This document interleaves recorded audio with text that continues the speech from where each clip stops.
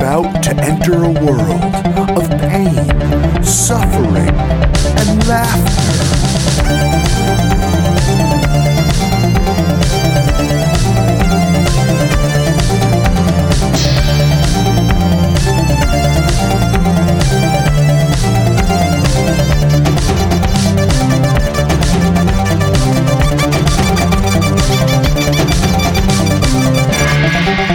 Worst gig ever.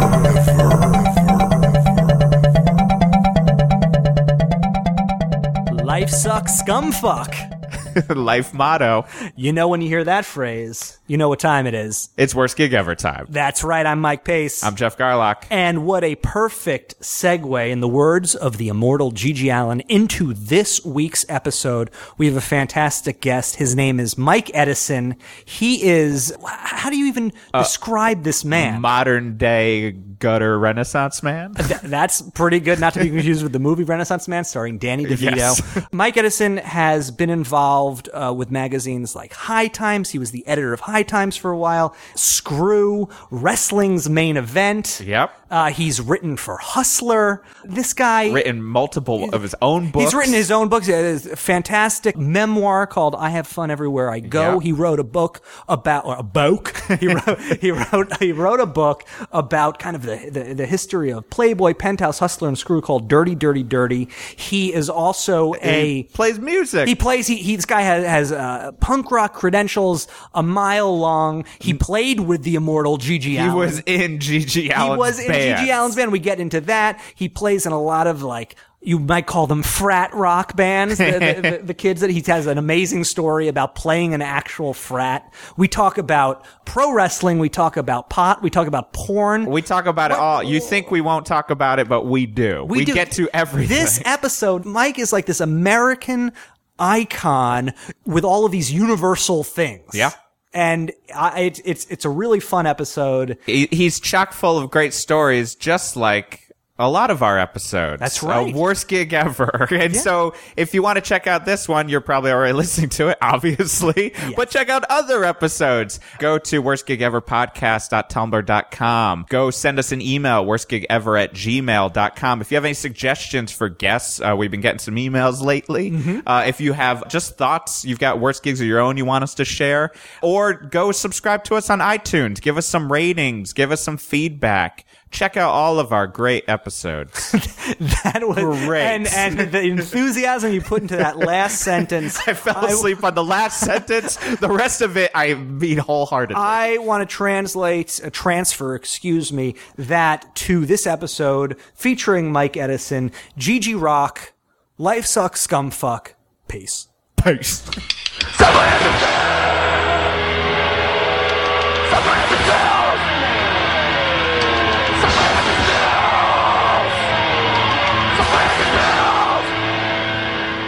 You know, working at High Times was definitely a case of be careful of what you wish for. It was a gig that I really wanted. I became the publisher of High Times. Actually, they had headhunted me, headhunt in the way that hippies headhunt, which is sort of like smoke-filled alleys and like that. But word got to me that they had fired both the editor and the publisher at the same time. And John Holmstrom of Punk Magazine fame, had been the publisher. He was the publisher before me, and it actually brought me into High Times years and years before. A little background. It's great. When I met John, I was a big fan of Punk Magazine, a big fan of his cartoons, and I was eager to meet him. We were at a party together at the old Lismar Lounge, which also the site of another one of the worst gigs of all time, a Gigi Allen gig that was particularly bad. We have to devote some time to Gigi. Definitely. Not all the gigs with Gigi were bad. I mean, I'd have to rate the Montreal gig pretty spectacular as these things go. But yeah, the gig at the Lismar was pretty bad. Anyway, there was a High Times party. This was like back when High Times parties were really a gas, quite literally, because they had tanks of nitrous oxide. There was a room. The Lismar Lounge was a very sleazy, dirty kind of bar. The basement where the bands would play was pretty nondescript and just kind of rank. Along the side, there was sort of like this sort of separate room. And for this High Times party, they had set up chairs sort of like two abreast, sort of like on a small commercial airline, if you can imagine such a thing. And you'd sit down, and these lovely flight attendants would bring you a balloon full of nitrous oxide, laughing gas, dentist grade, laughing gas. It was a great party. Anyway, John was there. And so I said, hey, you want to meet John Holmstrom? I really did. I was really a fan. And said, cool. And I met John, and the best thing was, he said, I know you. You're Mike Edison. You're that cat from the wrestling magazine. Because I had been working at Main Event magazine, Main Event Wrestling magazine, which was a kayfabe newsstand wrestling magazine, and I was the bad guy. I was the heel editor, always ranting and raving about Hulk Hogan, my sworn enemy. we're in this great adversarial relationship I had with Hulk Hogan that sustained me back in those days. But my picture was in the magazine a lot. And I think just then, my picture, we took a ride in Sergeant Slaughter's camouflage limousine, right? It was such a silly job. We worked on the 86th floor, I think it was, of the Empire State Building.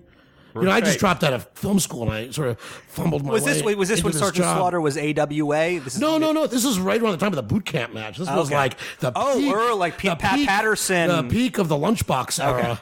As I only saw Sergeant Slaughter at my father's timeshare that he shows up at in Aruba. All of a sudden, I'll be there because my dad has one, but he showed up 2 or 3 years in a row, doing body slams in the pool to his grandson. So I was like, oh, great.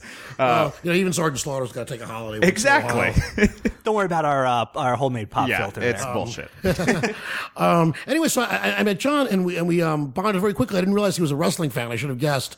And he invited me to write a column for High Times. At the time, I think his title was executive editor. And it's weird. There's a real confluence of people because Judy McGuire, who's my partner on my radio show, the Mike and Judy show, was working at High Times at the time. And I think she was at that party handing out LSD. This party was very much living up to the name of a High Times party. Well, ask Judy. I mean, she hates High Times probably more than even I do. I mean, it was just turned into this very sour experience. But back then it was good. John brought me in and I wrote this column called Shoot the Tube. Which was about politics and media at the time. There was a column in the Village Voice called The Tube.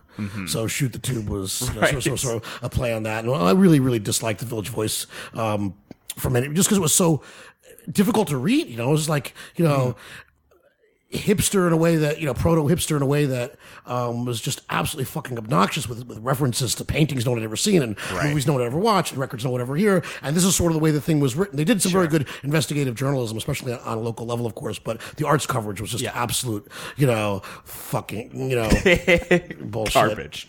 Yeah, I mean, it was real egghead crap, with some exceptions.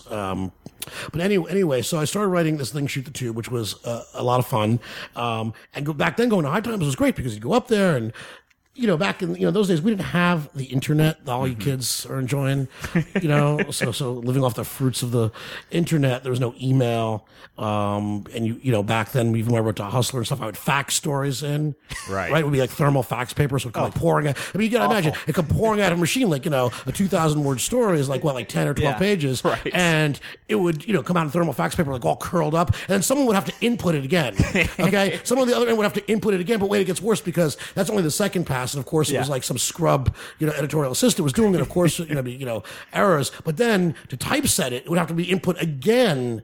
It strikes me that the fax machine was obsolete the second after it was invented. It seems like the biggest pain in the ass. Yeah, but you guys don't remember that. When the fax machine was invented, FedEx was afraid they were going out of business. Right. Yeah. Right. Okay, I mean the fax machine I used to do the black loop of death. You know what that is? No. That's when you put you tape a few pages together and you put it through the fax machine, and then as the first pages are coming back out, you tape them to the end. And this way you could burn up someone's roll of fax paper, which was expensive at the time, and they'd show up at their office, and if you were good, you could put a skull and crossbones on it or some sort of terrorist ransom note on there, and they'd come up, and a roll of fax paper was expensive, It was $17, which is like $400 in 2013 money. And you just burn up, those thermal fax paper, they come up with this big fucking mess on their floor. Fucking Edison! So, through John, and that was a good experience to go up to the office, the High Times office, and get stoned. And Steve Hager, who later became my arch nemesis, was the editor then.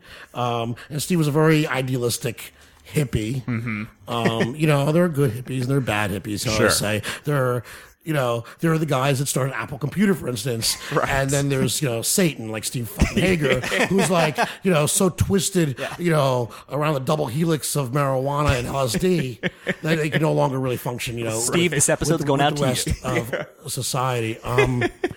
But back then, it was just a cat, and they were like all about legalizing marijuana, and I was very much part of that. Right. When I used to work with Reagan Youth, the band, and what was sort of left over the Yippies, I was very active politically, Sure. rock against racism, rock against Reagan, Right. and pro pot, and I'm old enough. I sort of straddle kind of like punk rock, and I mean technically I'm the last gasp of baby boomer generation. Right. I was born in 1964, but though I reject that wholeheartedly, because like Bill Clinton is a baby boomer, so like fuck that, right? Yes. But I'm in a unique position that like I sort of had that culture behind me. Right. And also was sort of like kind of a radical punk rocker at the time, so it was good. And John was Mr. Punk Rock, and even then the office was kind of polarized. There was Mr. Punk Rock and the fucking Flower Power Brigade. Years later, but I had a pretty good relationship with them for the most part, because I'd show up and get stoned, which is exciting. It was also sounds good. That doesn't sound like it a was worse also gig. dude, I was like 25 years old. It was fucking great, I get paid to write this thing, and at the time it was on the newsstand, and High Times was having pretty good parties, Right. and I'd invite people to these parties, and it was always fun. Years later, I moved to Spain and sort of become a legitimate journalist, and done all these things, and was hanging out with Holmstrom one night in a bar. We had stayed friends, years after I was writing the column, and telling me what was going on up there, this great schism through the company, because they were fighting so badly. John had graduated to become the publisher, which runs the business end Right. of the magazine.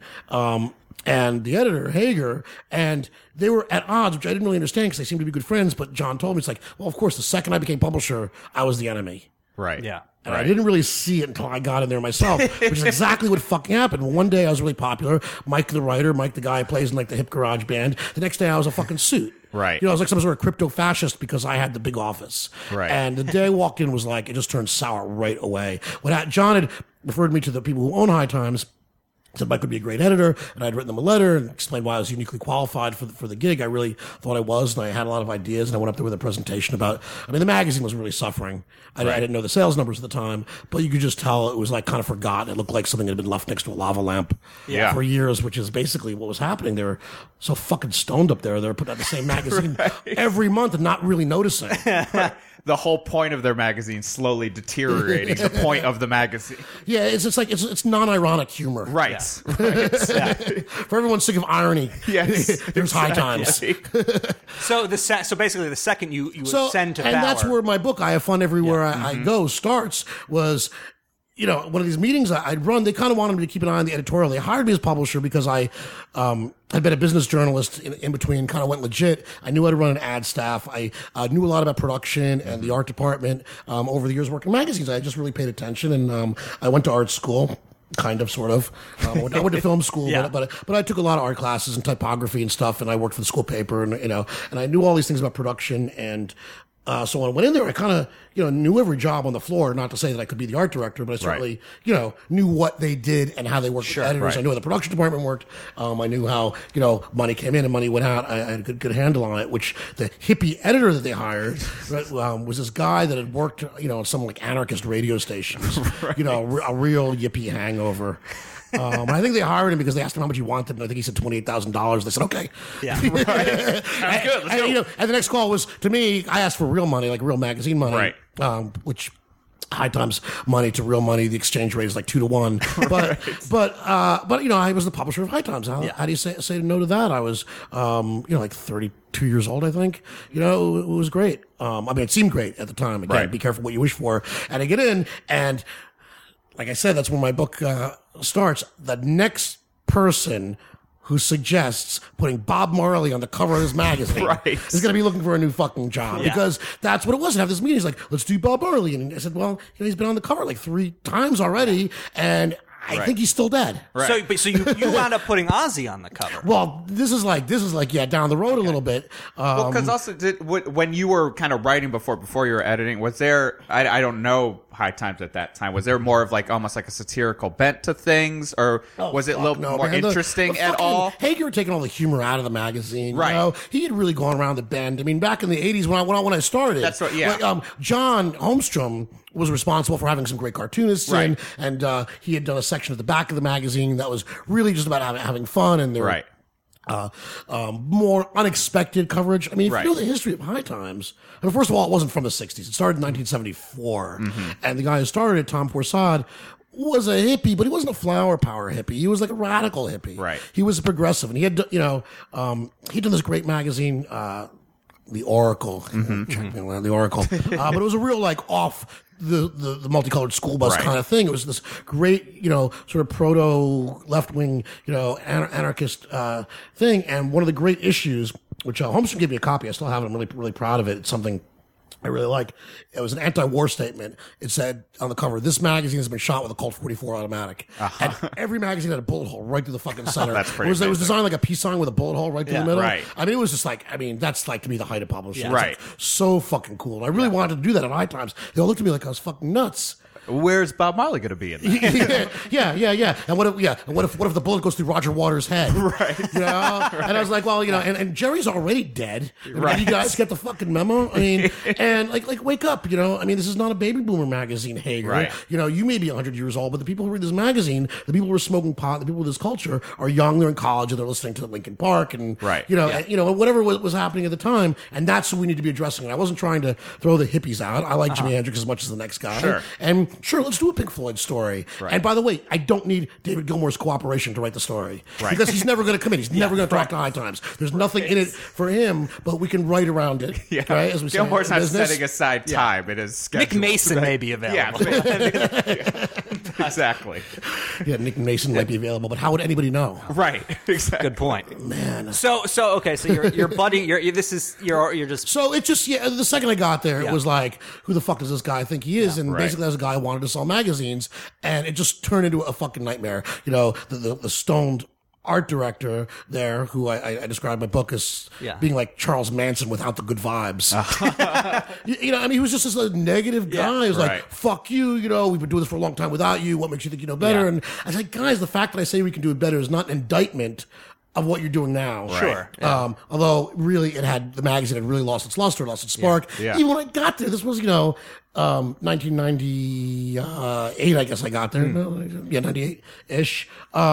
And people were still asking, is High Times still being published? Right. yeah. I get that asked that now. It's 15 years Sure. later, and it still is. Although it's a bit of kind of a trade magazine for people who go pot in their closets. Or Right. Now, of course, the medical marijuana thing has changed things a Yeah. little bit.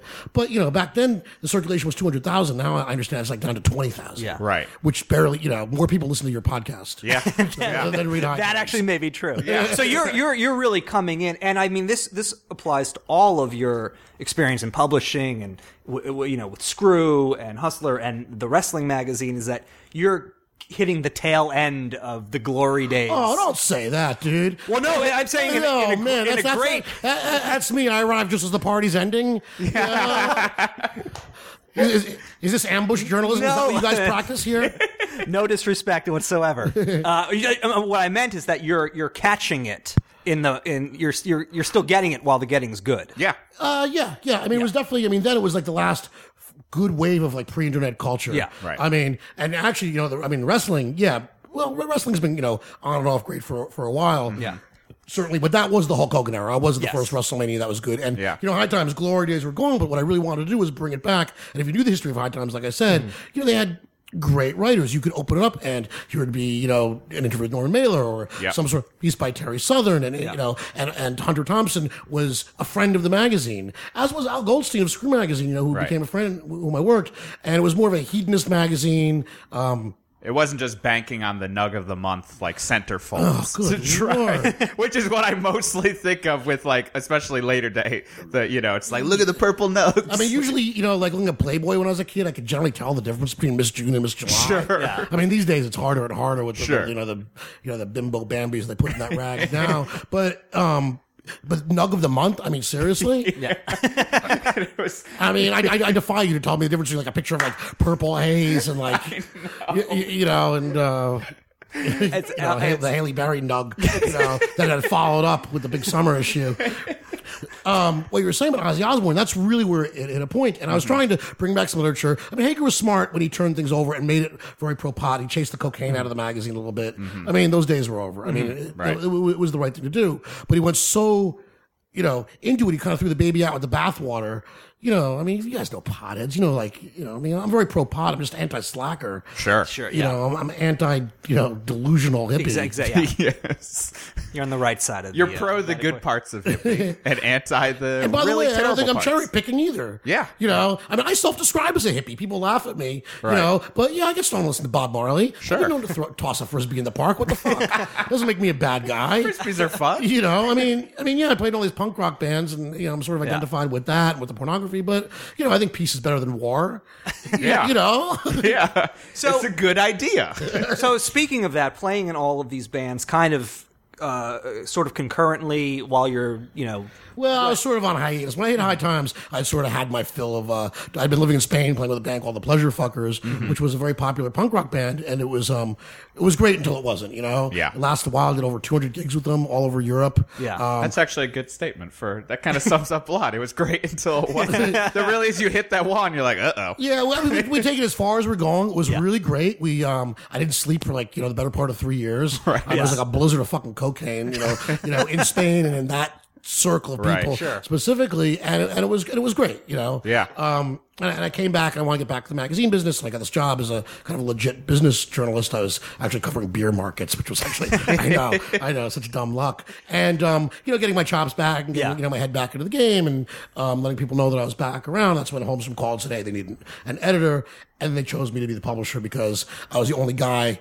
He was the only Jew, probably, but I was the only guy who was there who had any sense of the business side of things, right. as well as was qualified to be the editor. So they could keep an eye on the anarchist editor we just hired for $20 a week, Right. and which was a recipe for disaster. And what I didn't know is that the powers that be at High Times were real puppet masters, and they really like to architect feuds in the staff. It was like a Star Trek episode, Right. like the brains and the dishes, and they wager, on Kirk versus the Gorn or whatever, or the hot chick with the spear. That's sort of what High Times was.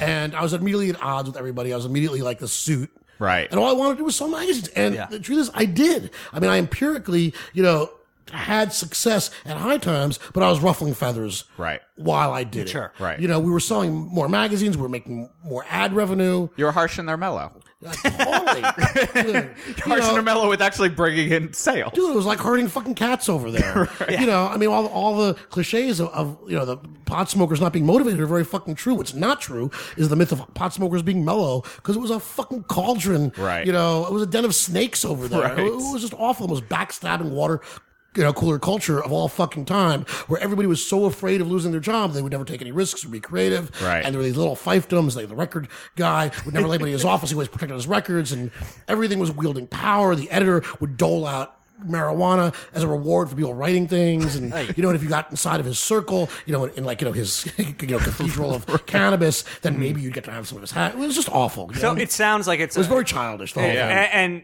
diametrically opposed to the experience that you had working at Screw or at Screw was wonderful. Screw was like the best gig because it was just a license to ill. And I worked at Screw, back in the 80s. It was one of the first places I freelanced for. And what I learned at Screw, and from Al Goldstein, is that if you're funny, you can get away with anything. Right. As long as you're funny, people are willing to tolerate like the most politically correct jokes of all fucking time. Right. No matter how racist or sexist or misogynist or piggish or awful, we were Funny's funny, funny. and it wasn't aimed at anybody because it was a couple of Jews around the magazine who were the biggest anti-Semites of all fucking time. Yes. and I mean, Al was definitely the self-loathing Jew. Me, I kind of adore myself, but I get it. Yeah. I was looking at old Screw cover, and I mean, I remember growing up and being young and seeing the newsprint Screw magazine at the bottom rack in the candy store, and it unleashed this torrent of like, this is bad, Oh, yeah. the way it should be. And that's something that I want to get into. Porn that's porn. Exactly. Well, it was illicit and it was hot. Yeah. And by the way, that's what I tried to bring back to High Times is I wanted to, position it as an outlaw magazine. And we Right. called it for a little while, although Hager fought, the most notorious magazine of all time. Right. That was the tagline. And it went over great. I mean, every time we did a story, or we got any little bit of press, people say, High Times, comma, the most notorious magazine in the world. Right. Was actually Yeah. the tagline. And people loved it. And Hager said, no, it can't be. We're a family magazine. We want to be kind. And we want to be like the Disneyland. I'm like, what the fuck are you talking about? It's a truck magazine, dude. Right. You know, Yeah. it's just, we are, you know, what's left of an outlaw nation. And that's Right. what should be celebrated. That's what this magazine was founded on. And that's your added value. That's the bump you get when you buy this magazine, is you just joined a club Yeah. of people who are living outside the law. Yeah. Yeah. I mean, the marketing just did itself, but these guys, you know, I mean, man, they were always their own worst enemy. So the Ozzy Osbourne story, which is legendary, is I'd given him another one of these big speeches talking about, like, seriously, guys, you know, no more Bob Marley, you know, and no more 75-year-old pod activists, because, you know, because no one gives a fuck. I mean, I'm not trying to get, you know, the tie-dye out of the magazine. There's a place for it, but seriously, I mean, like wake up. It can't be every page and every word. It's funny that High Times was considered the most notorious magazine of all time, because there was a screw cover, and there was a subheading that said, for an article, everything you wanted to know about shit. And that was it. And I didn't write that. I think it was in like a late 70s, but I think it was probably an article about shit. Of course. And just what you want to know about. But that was true, you know, coprophilia, Yeah. which would be your shit eating. Yeah. Yeah. You know, I mean, whatever vice you could think of, Yeah. there it was. In Screw God, so awful. Last night I was at the Fairway supermarket in Kips Bay. You know, it's so terrible. It's my way my mind works. Friend of the and show, I buy Fairway. a tub of Gus's pickles, right? Gus's wonderful kosher pickles, and I said to my friend, I said, I don't know how he does it. I don't know how much he gets so much goodness into a $2.99 tub. And I'm thinking, I think we wrote that review of an Allen Street hooker back in 1986. That's pretty amazing. But I think it's fascinating, because you're, with all of these different magazines that you've worked for in porn and in pot and in wrestling, it's like you're at the crossroads of, like, the rites of passage for, like, a young person, all of these taboos. And now it's changed so much the way you experience that stuff. But I mean, you were like in all of it. You dabbled in all of it. Well, not dabbled, son. Okay. Yeah, I mean, it's all Full sad. hog. Yeah. Full retard. Not one toe, the whole body. You know, in my book Dirty, Dirty, Dirty, I talk about this too, is that, like, you know, with all this internet, it's everywhere, but there's no sense of wonder anymore, because it doesn't seem illicit anymore. High Times, I mean, I remember when I was a kid, there were head shops, you know, and it was sort of at the very far end of the street, you know, Right. or, you know, and you went in there and it smelled kind of like, well, it smelled like hippies, you know, Yeah. but like the kind of sexy hippies, you know, like the chicks who wore, you know, those boutique shirts that Yeah. Something that when you're alluring 14, about it. you kind of thought, like, you know, hey, you know, they're hippies, they're loose. Maybe I got a shot with her, Yeah. you know. Lifestyles. That was the one in our town. No, there was Connected to and Phoenix the Records. the one on Long Island Yeah. in Hicksville, Utopia. And it was, and you could brother. get your band shirts there as well. Oh, Yeah. well, of course. Well, we had the iron-ons. Yeah. Right, actual iron-ons, you know, and of course they had the Yeah. letters. Yeah. You know, I think it was like Futura Bold was the font, you know, with the big press, Yeah. you know, and there was Right. like, you know, some like flat-chested, you know, hippie chick working back there with like a Yes t-shirt, you know, and it's a lot of silver jewelry. Yeah. It smelled like patchouli, Yeah. you know, and you knew in her head, like in her mind, she was like riding a unicorn the whole time. But there's no bag of porn in the woods anymore. Okay, we live in an age where everyone's You seeing don't- two you- girls, you don't- one wait, cup. Yeah, you know? you don't have that opportunity to stumble across like a bag of old nudie mags Yeah. in the woods and have that be your The experience. lesbian magazine and a stump in the middle of the forest. Something which you is want what to we tell had. us? Huh? Something you want to discuss? Was that your experience? That's what we had. Oh, you found Stump magazine? No, there was a tree stump. Oh, okay. I wish. That took me a second to make that. that would I'm be thinking, this is awesome. A very RPG porn. niche publication. Yeah, no, we had a tree stump A that bloody had stump in a lesbian magazine. lesbian lifestyles in there. Oh, speaking, that's the editor of Stump right now. You know, and my question is, how do you dial the phone? There we go.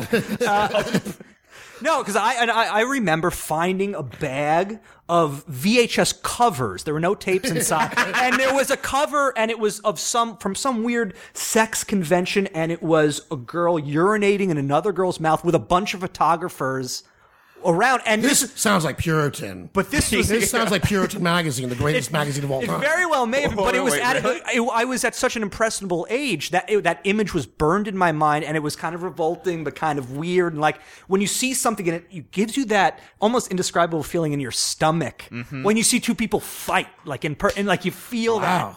it's weird. It's He's not really feeling empathy because I don't know. Yeah, but it's yeah, like yeah. it's like you get affected by it. You're into the P, huh? No, not that I'm into the pee, but it was just I'd never seen anything like It's that okay, before. man. It's okay. And sometimes you're You know, I can't claim any moral high ground here. I'm not here to judge. Well, that was actually a question that I had because I think you talk about this in the book is the Penthouse piss era. Oh, good What was Lord. going on there? All For the I can say is listener. thank God there was no piss error in the WWE. Yeah. Well, that was Bob Guccioni's personal fetish, I think. You know, I mean, we saw the porn magazine go from, you know, what was newsstand pornography. There was no penetration. That was called hardcore. That was hardcore. Yeah. Like Puritan magazine, it was expensive and, Puritan was very well produced, but generally it was like, you know, it was sort of under the counter kind of stuff, or was saved for films. It's like the movie 8mm. That's right, with Nicolas Cage. You ever seen that movie? That's a Brian De Palma movie? No, David Fincher, where he's trying to find the snuff film. Oh, okay. And they go to the underground of porn, and they go to these porn conventions that are in, like, Joaquin Phoenix Oh, well, Fincher knows how to make a movie. Maybe I should drags watch him this. through, like, an alleyway where they've got the dirtiest of the dirties. But it's like just like S&M. It really is, the dirtiest It's of like the a dirtiest. mainstream like, this is R-rated fucked up movies. S&M, and you're like, okay. Yeah. That's It's like a that's ball like 2 gag clicks on the and- But dude, website. back in the day, in the newsstand, you know, I mean, like when there were boy-girl photo spreads, no erections were allowed because that was considered hardcore, and an erection was defined as anything that was 45 degrees or less from the body. Oh, Interesting. Okay, so you'd have like, you know, these like porn nerds walking around with a protractor. You know, they even have protractors anymore. I don't even know what people have anymore. We have the internet. You don't need a protractor You know, I mean, anymore. when's the last time anybody like had a T-square? You know, we used, Right. we used to lay things out. You guys be amazed what it took to lay out a magazine with like a wax machine that like had put wax on one side of, you know, this.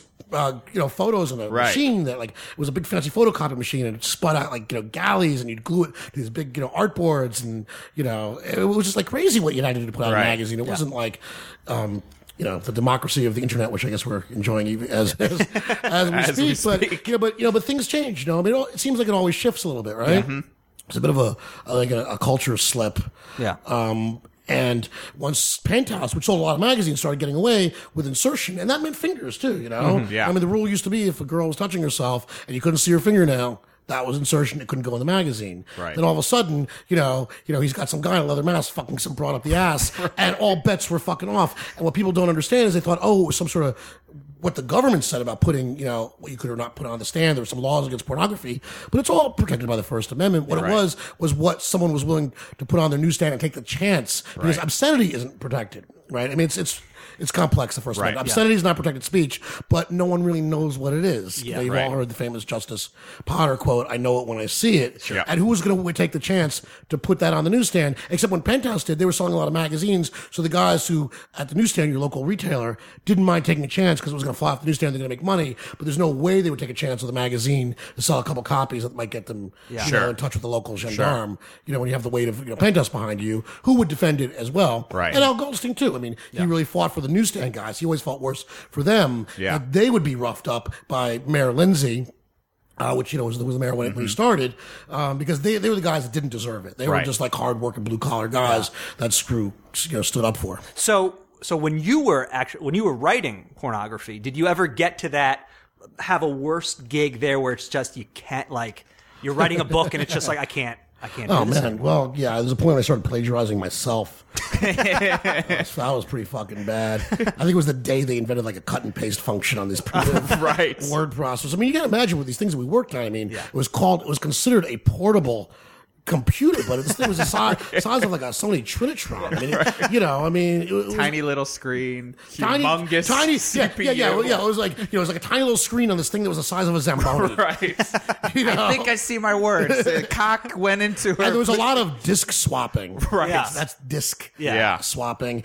Because these like 7-inch floppy disks, or maybe they were 5 1/4 inch by then. I don't even remember. I mean, the format seemed to change all the time. Had the operating system on it.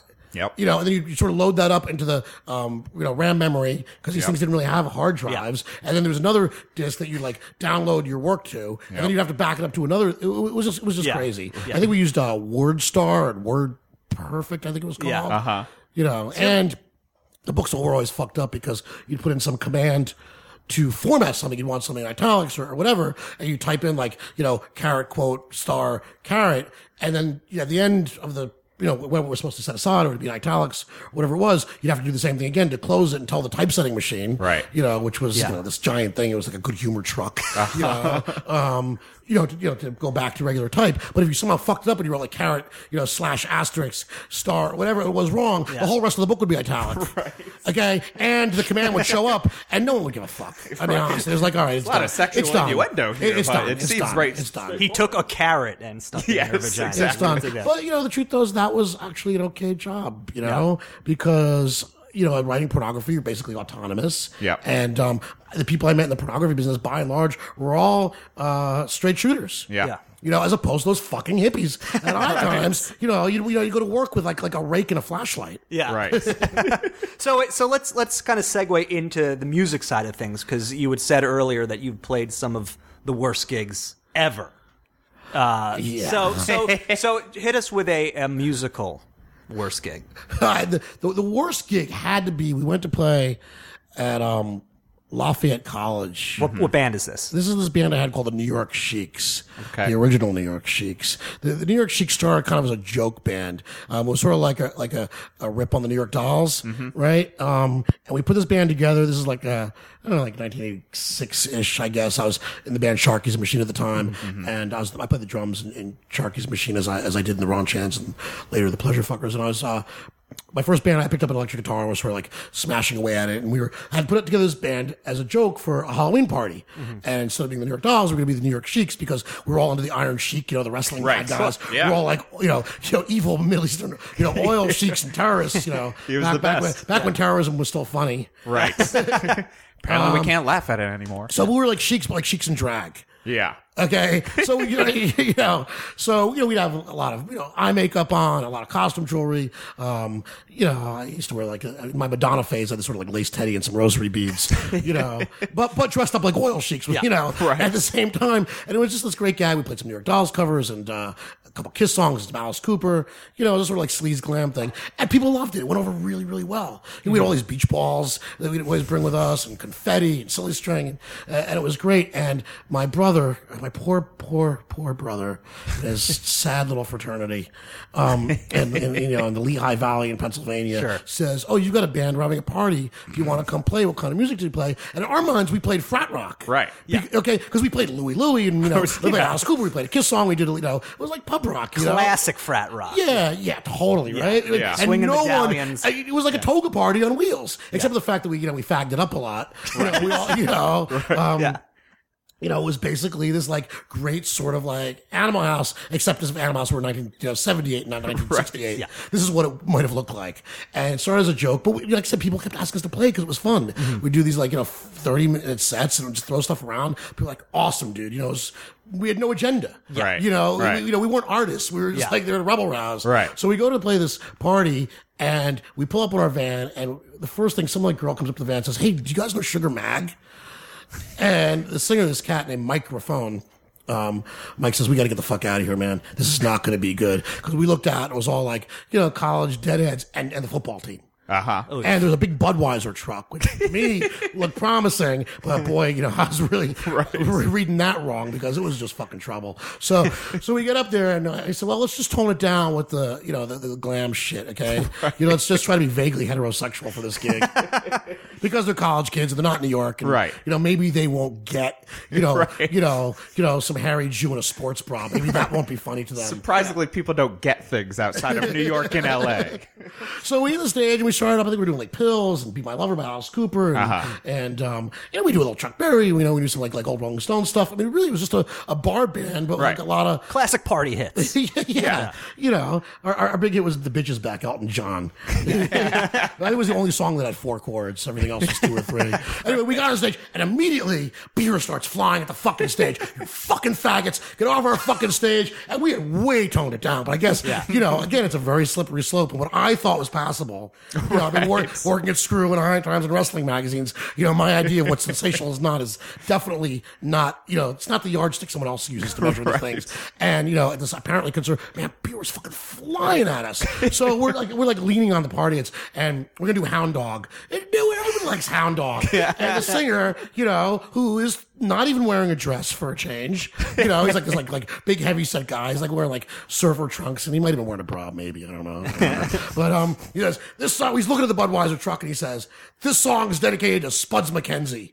I want to see that pooch's head on a stick, right? We thought everybody would like our our anti-crass corporate punk rock liberating statement. We were so fucking. I mean, beer was fucking flying at us. Fucked with Spuds. Oh man, fights are breaking out, and the guys who booked us are just looking on in horror. It's like the 3rd song, and I'm like, Louie. Like, what are you talking about? We can't be Louie.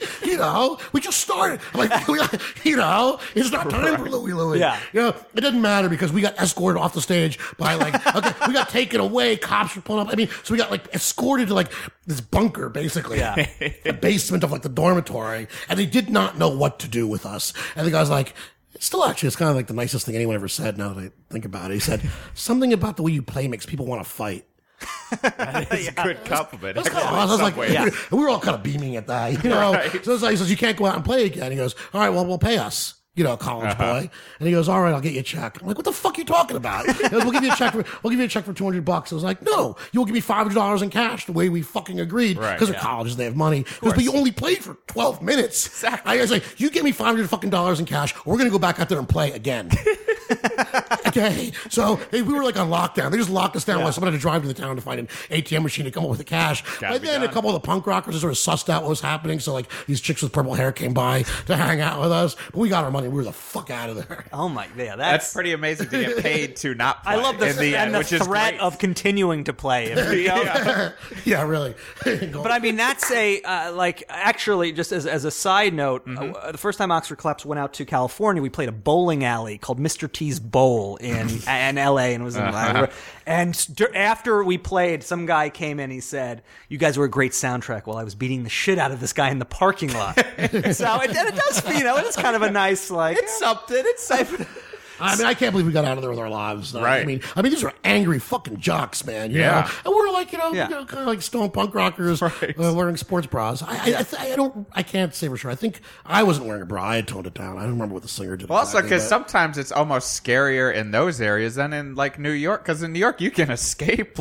If you're in the middle of a college, you're on that college campus. You're there in a small town. What, your brother didn't step into guys, cool day. He's like, what the fuck, man? And he had a poor guy to live that down for the entire rest of his undergraduate career. Right.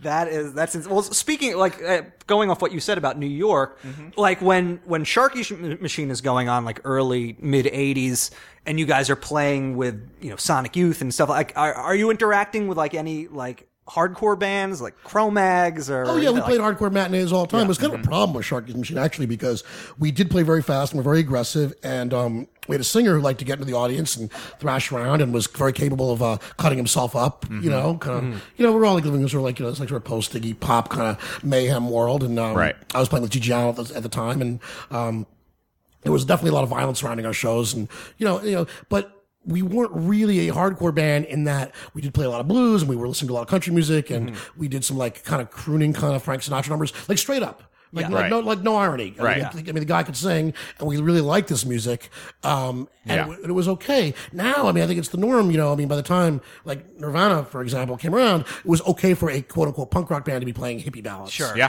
Definitely. At the time, the hardcore guys hated when we were playing blues, but our friends, in the Raunch Hands, later joined, I mean, they dug it, but their fans were all like roots rock people who didn't like it when we were taking after Motorhead and the Bad Brains, which is also a big part of our thing, to be very aggressive and sometimes, willfully confrontational. Yeah. With our music. It was kind of an odd mix, and we kind of got caught in the middle. Yeah. Right. So it's kind of an uneasy.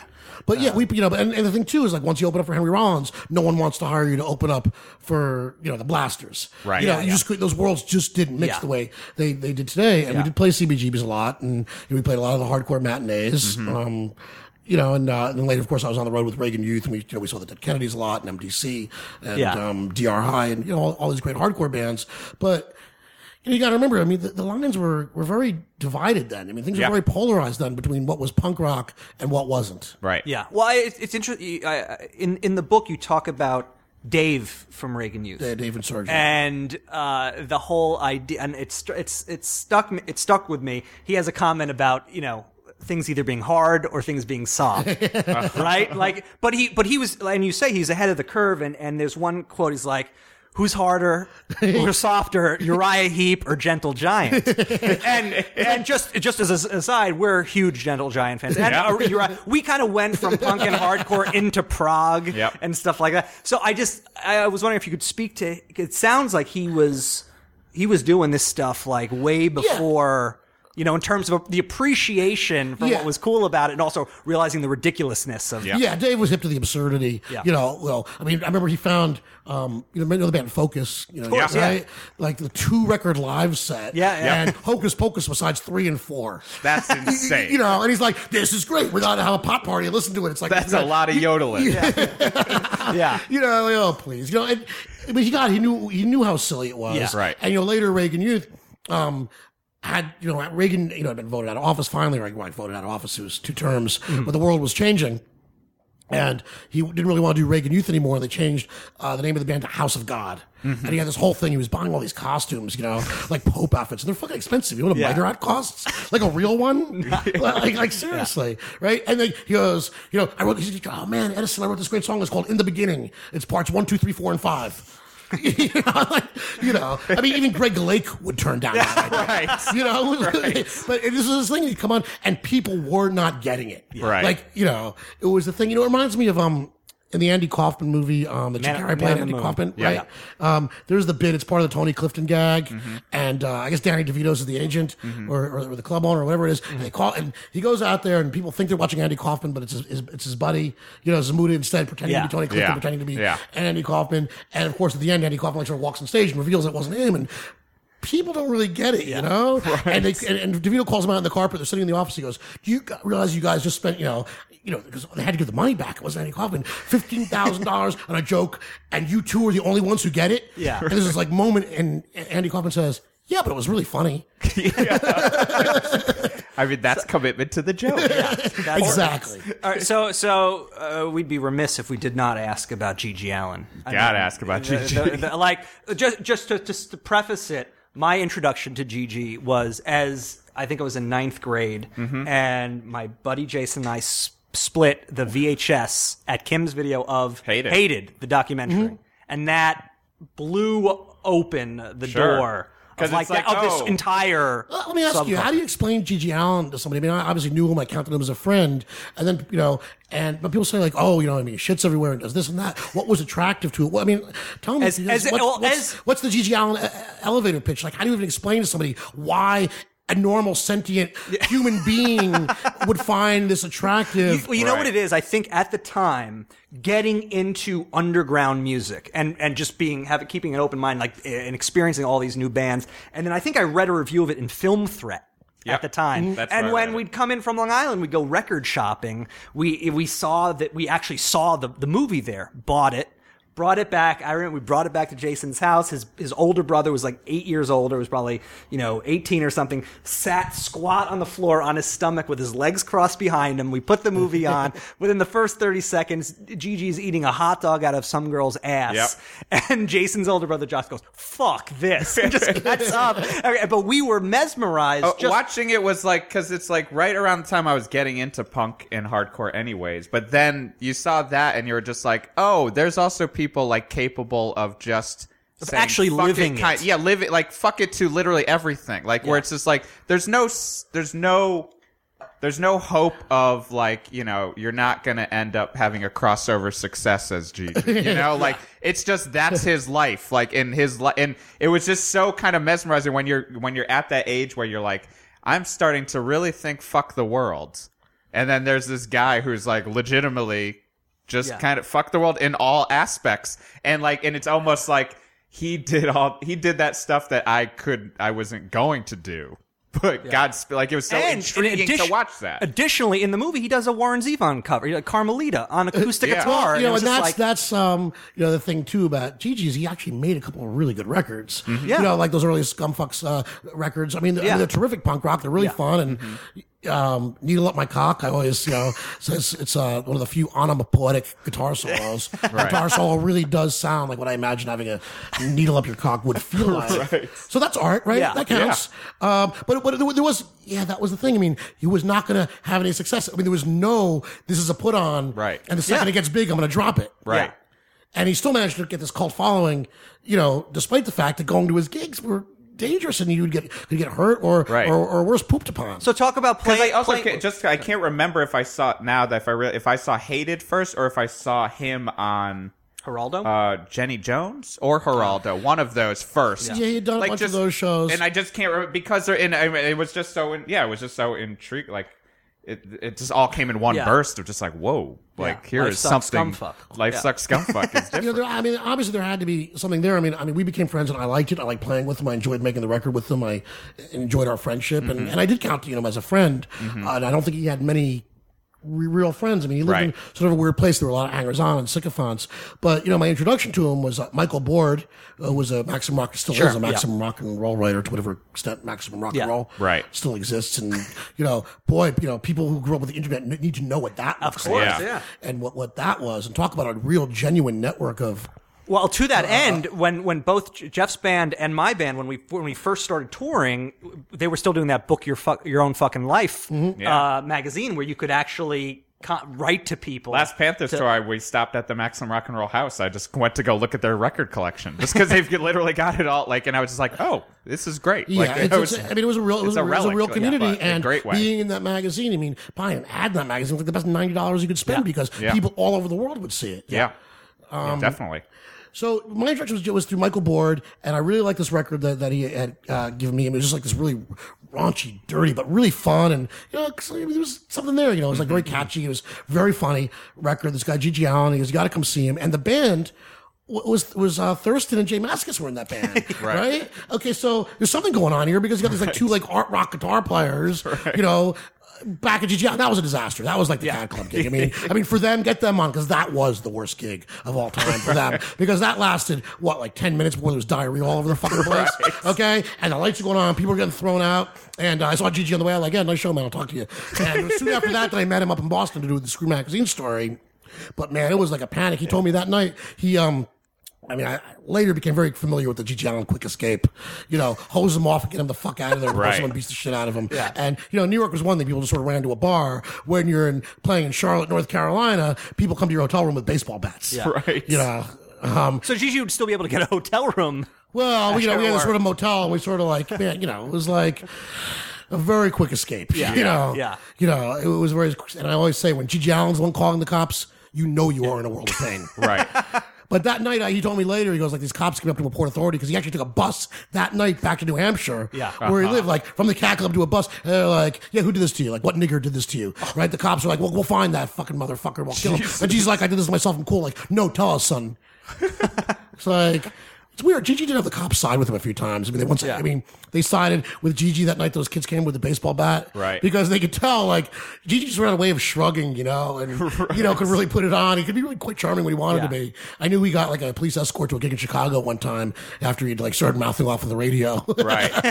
With those quick getaways, how was it being the person who had equipment that had to get away with? Well, this is why I stopped playing the drums. With Gigi, and started playing the guitar because the drums, you were a stationary target, right? Which was fucked up, right? You know, the guitar, at least I could move around. Yeah. And when all I had was a relatively indestructible Stratocaster to carry with me, everything was fine. Yeah. Because I just think about how tough it is to get out of a normal show sometimes, and how you get tired of loading. You learn with Gigi Allen. If you got the cops or some people coming after your baseball bats, you're like, oh yeah. And Gerard Cosloy was also in the iteration that you played in. On the record, and Gigi and the Holy Men, which I think is a pretty good record. And I think the version of Garbage Dump, you just swipe that and play that on your outro, because I think that is like, I regret that never came out as a single, the Charles Manson song, because I think that's probably like in terms of like just like pure punk rock, that's probably the best 2 minutes of my career right there. That's, to talk to someone who's played with Gigi is great. You're the first. Yeah. On the podcast. I hope it's not Well, the last. believe me, there are a bunch of us out there. Right. But I think one of Gigi's things too, he played with some, guys who walk through the door and are, really great. William the Chrome Cranks still kind of out there doing it sort of. And, Gerard, great wrestling fan, Gerard, by the way. Is he really? Awesome wrestling fan. Well, I know he did his Can't Stop the Bleeding, his sports blog. But and I know that he covered wrestling periodically. But so actually, that's a perfect segue to get a little. My dog is in heat right now for the listener. To get a little wrestling talk, because you have these infamous WrestleMania parties. Yeah. Those are good gigs. Oh yeah, no. It's not all negative. Those are good gigs. Well, if you're a wrestling fan, you know what it's like to talk to someone who's not a fan. Yeah. It's like, what's the fucking point? Either you get it or you don't get it. And I've said it, many times, that wrestling is much like what Dostoevsky says about faith. If you get it, no explanation is necessary. And if you don't, no explanation will do. Right. So the point, the WrestleMania party, which now very famously, thanks to the Daily News, everyone knows, and believe me, the phone was ringing. It's like, can I get an application? There's an application to get into the party. I'm fucking serious about it too. And this year's party told everybody new essays next year. Okay, because everybody's been grandfathered in for like filling out this essay over the years. It's like a college application. It's complex, but people weren't paying attention this year. They like show up at WrestleMania. It's like, well, who's wrestling? You don't even fucking know. Fuck you. New essay next year. Right. So I know it was easy when we all know it was Stone Cold and everybody was into it and you sort of drift. But I ended to Kozlov and a few of my friends who stuck with it and actually watched John Holmstrom. These guys are true to their school. They still watch it on TV. Let me ask you, retard. What are your thoughts on the product today versus your? I mean, do you have like wrestling? It seems it ebbs and flows. We're in a PG era right now. There's no blood. I'm kind of a gore hound when it comes to these things. I really enjoy ECW. When there's a cage match, people should be bleeding. Yeah, right. I mean, for Ric Flair, for all the great things that he can do, bleeding has got to be near the top of them. He's queer for the blade, according to Ric Flair. That's his quote. Yeah, man. And he looks great covered in fucking juice. Right. And the fucking blood gets in his peroxide hair, and it looks like he's got like bubble gum on his head. It's like, well, let's talk about the record, because it's all pink. It looks like a big chewed piece of bazooka, and here's this guy go flying off the top rope, and it gives it a little gravitas. It makes it feel like absolutely. A little weight. And this is something that I've always been fascinated for the listener. When you blade is when you cut yourself in wrestling. If you don't know that, turn this off right now. Well, it's like people say, "Oh, well, the blood is fake." And of all the things that are fake in wrestling, wrestling is not one of them. Right. Because it would look fucked up if it were. It's like. But just this idea, because you can equate being in a touring band, really slugging out in the trenches, and being especially in the territorial days, and kind of. I've been on the road, with wrestlers down in Texas and Florida. Back when I was doing the magazine, guys who were nice enough to let me, in the business. Kevin Sullivan, who later, he had a satanic gimmick at the time. Oh yeah, of course, yeah. It was great. I mean, you talk about getting heat, man. Like I was like, he worships Satan. I mean, how do you think that goes over in Georgia? But this idea that these guys are literally cutting themselves open for bubkiss a night on these dirty. I'm talking the early days. Well, yeah, but I mean, you think about the movie The Wrestler, and that to me is the thing that rings the most true. Is that these guys who are willing to do it. If you've ever been out to Queens to see the ECW at the old Elks Lodge, and these guys, you're making $50 a night and really beating yourself up. But hey, that's your art. I mean, how many gigs did I lose money on in my life? A fucking lot of them. How many nights did I have? Did I pay $100 for free drinks? Right. Right. Exactly. There's a great one of the matches that I keep going back to. I don't know if you see it. I think it's 1985. I think it's AWA. It's it's Mid-South. It's Jim Duggan versus Ted DiBiase in a loaded glove match in a cage. DiBiase, before he became the $1 Million Man, had the sap glove was his gimmick. Yeah. I always thought that was kind of a stupid gimmick, to be honest with you. So he's got, so take the fucking glove off. But you know what? Doesn't he? Of course, it's loaded. Because he allegedly had like buckshot, right? Or a piece of metal in his glove. It's like, it was one of those weird wrestling things. So.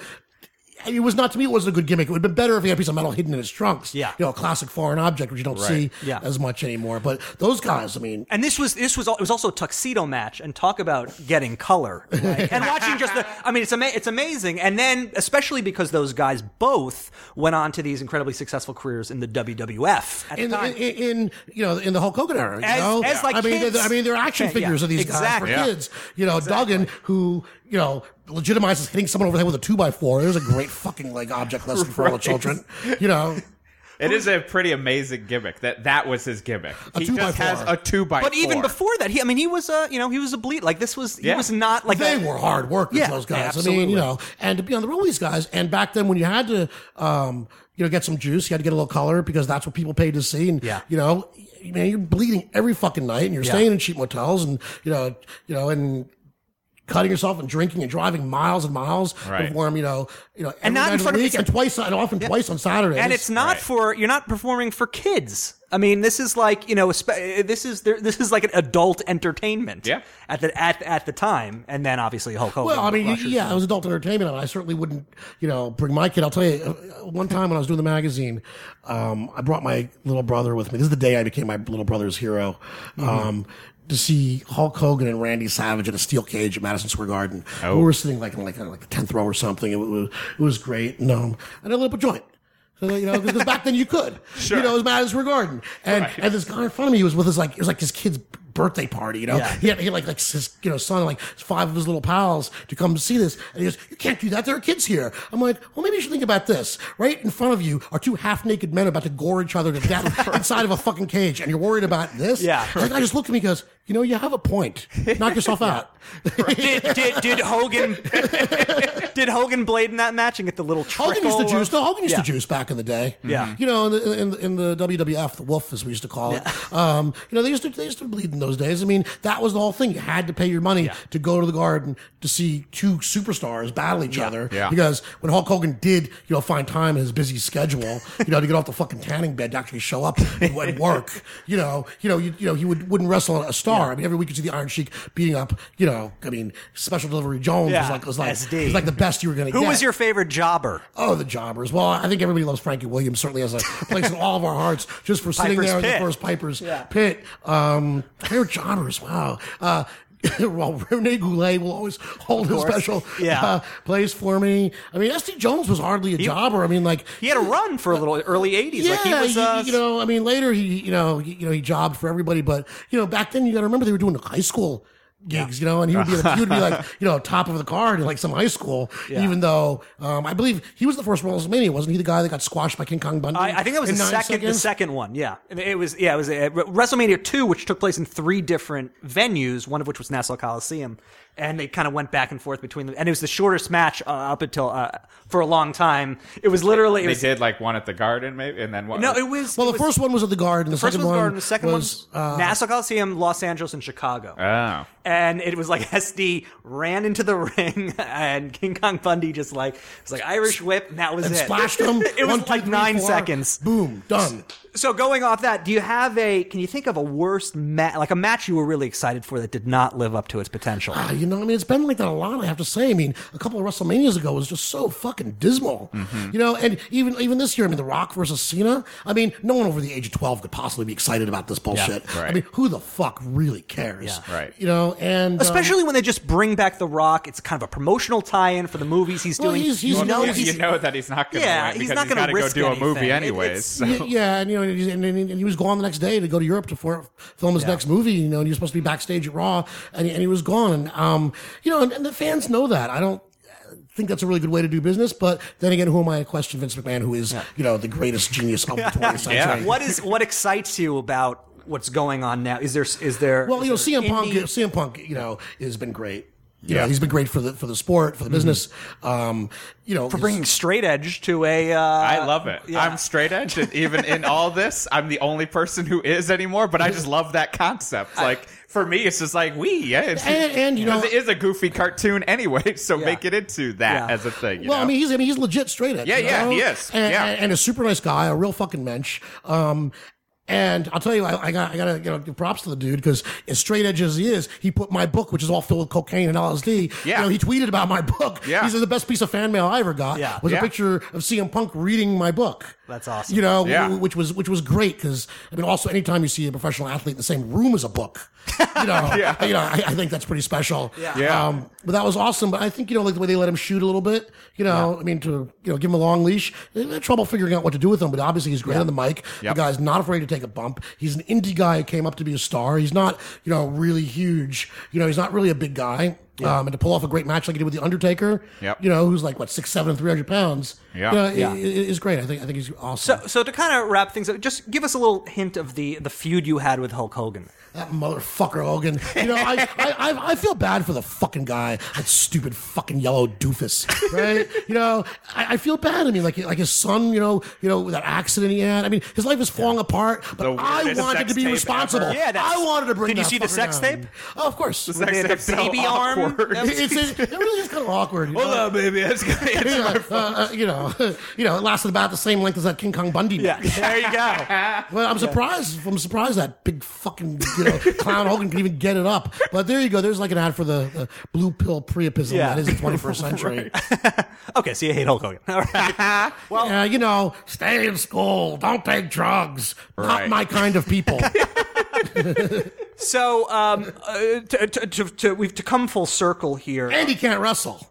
Okay, I mean, let's get to the crux of this. The guy is like the worst fucking worker in the fucking world. I mean, he cannot wrestle. Now, you know, what Hulk Hogan says, and, you know, it's Ric Flair repeated in his book, and there's a point he goes, well, the best worker is the guy that makes the most money. So, again, I stand corrected. But seriously, you know, I mean, he's a guy that you can't wrestle for an hour because he's just not fucking entertaining. He's very limited in his vocabulary, and his whole appeal is his, you know, charisma to little kids. Yeah. Although what's interesting is I've seen some Japanese matches that he's done where he wrestles in a different style and he actually uses a couple of moves. Yeah, let me ask you. Was it him doing some moves, or was it because he was working with someone who knew how to probably, do it? You know, I because mean, Stan Hansen was carrying him through a match. This episode goes out to Stan Hansen.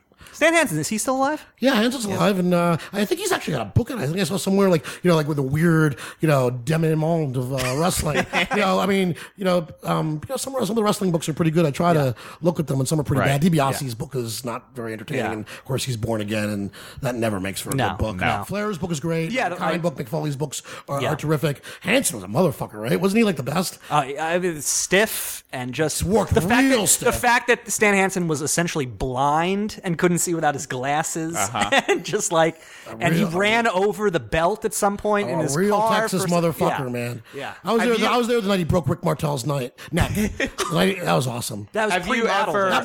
That made me happy. That just have you ever gone? I do comedy stuff at Upright Citizens Brigade Theater, and they do cage match down there, which is it's improv stuff, but they also do matches in between. Have you ever gone down there? I haven't, but I can't wait. Mostly because Mick Foley went. I would just reminded me. He like showed up, and everyone was like, "He's the greatest guy in the world." He told them so many stories, gave them hints of how to wrestle on stage, and was like, "This Mick's is the a regular best thing guy. ever." Mick's a stand-up guy. You know, and, you know, he's a Long Island boy. He is a Long Island boy. He's from Mineola or Massapequa.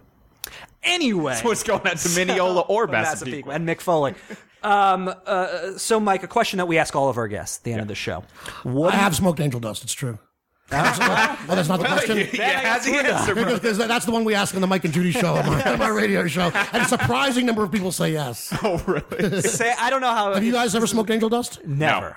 Never. That I'm aware of. You know, a lot that's what there is the possibility. That's how, well, you would know, but that's a lot of how it happens. Yeah. You know? Someone passes you. Well, it's funny that you were talking about nitrous at the beginning of the episode. I went to the dentist last year, and they gave me nitrous, and I started hallucinating to the point where the technician was just like, because I was talking, but I didn't realize. I was thinking in my head, am I saying this? And I was. And she's like, do you need to get up and walk around?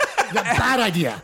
Bad idea. It was because you need to help the triple. This was my childhood dentist, and I started seeing him again. And when I went as a kid, he would always give me sweet air, is what they used to call it. Ooh. But if the dosage is off, right. you're fucked. And this was not even, tripping my balls. dentist was in the other room. Maybe that's what the song "Sweet Emotion" is about. I'm thinking Very now. well. But this was the interesting thing, is that I cracked the nut on I that. had just started seeing the dentist again, and the receptionist is so sweet, and she's like, "Oh, you remind me of my son. You're so nice. You're so handsome." And so when I started freaking out, and Did you have sex with her? Because this is like awesome dentist porn. no, but what happened was I had to Dental get up. assistant porn is the best. I'm embarrassing myself. I have to walk out into the lobby. I have to get water. She's like, "Let me show you a picture of my son." She takes out a picture of this fat Italian kid, and I'm just like, "Thanks." And then I have to apply a topical analgesic to my teeth to finish. Anyway, the question we want to ask you to wrap this up: what do you think of the word gig? Very functional, you know. My grandma said to me one time, "You got any gigs this weekend?"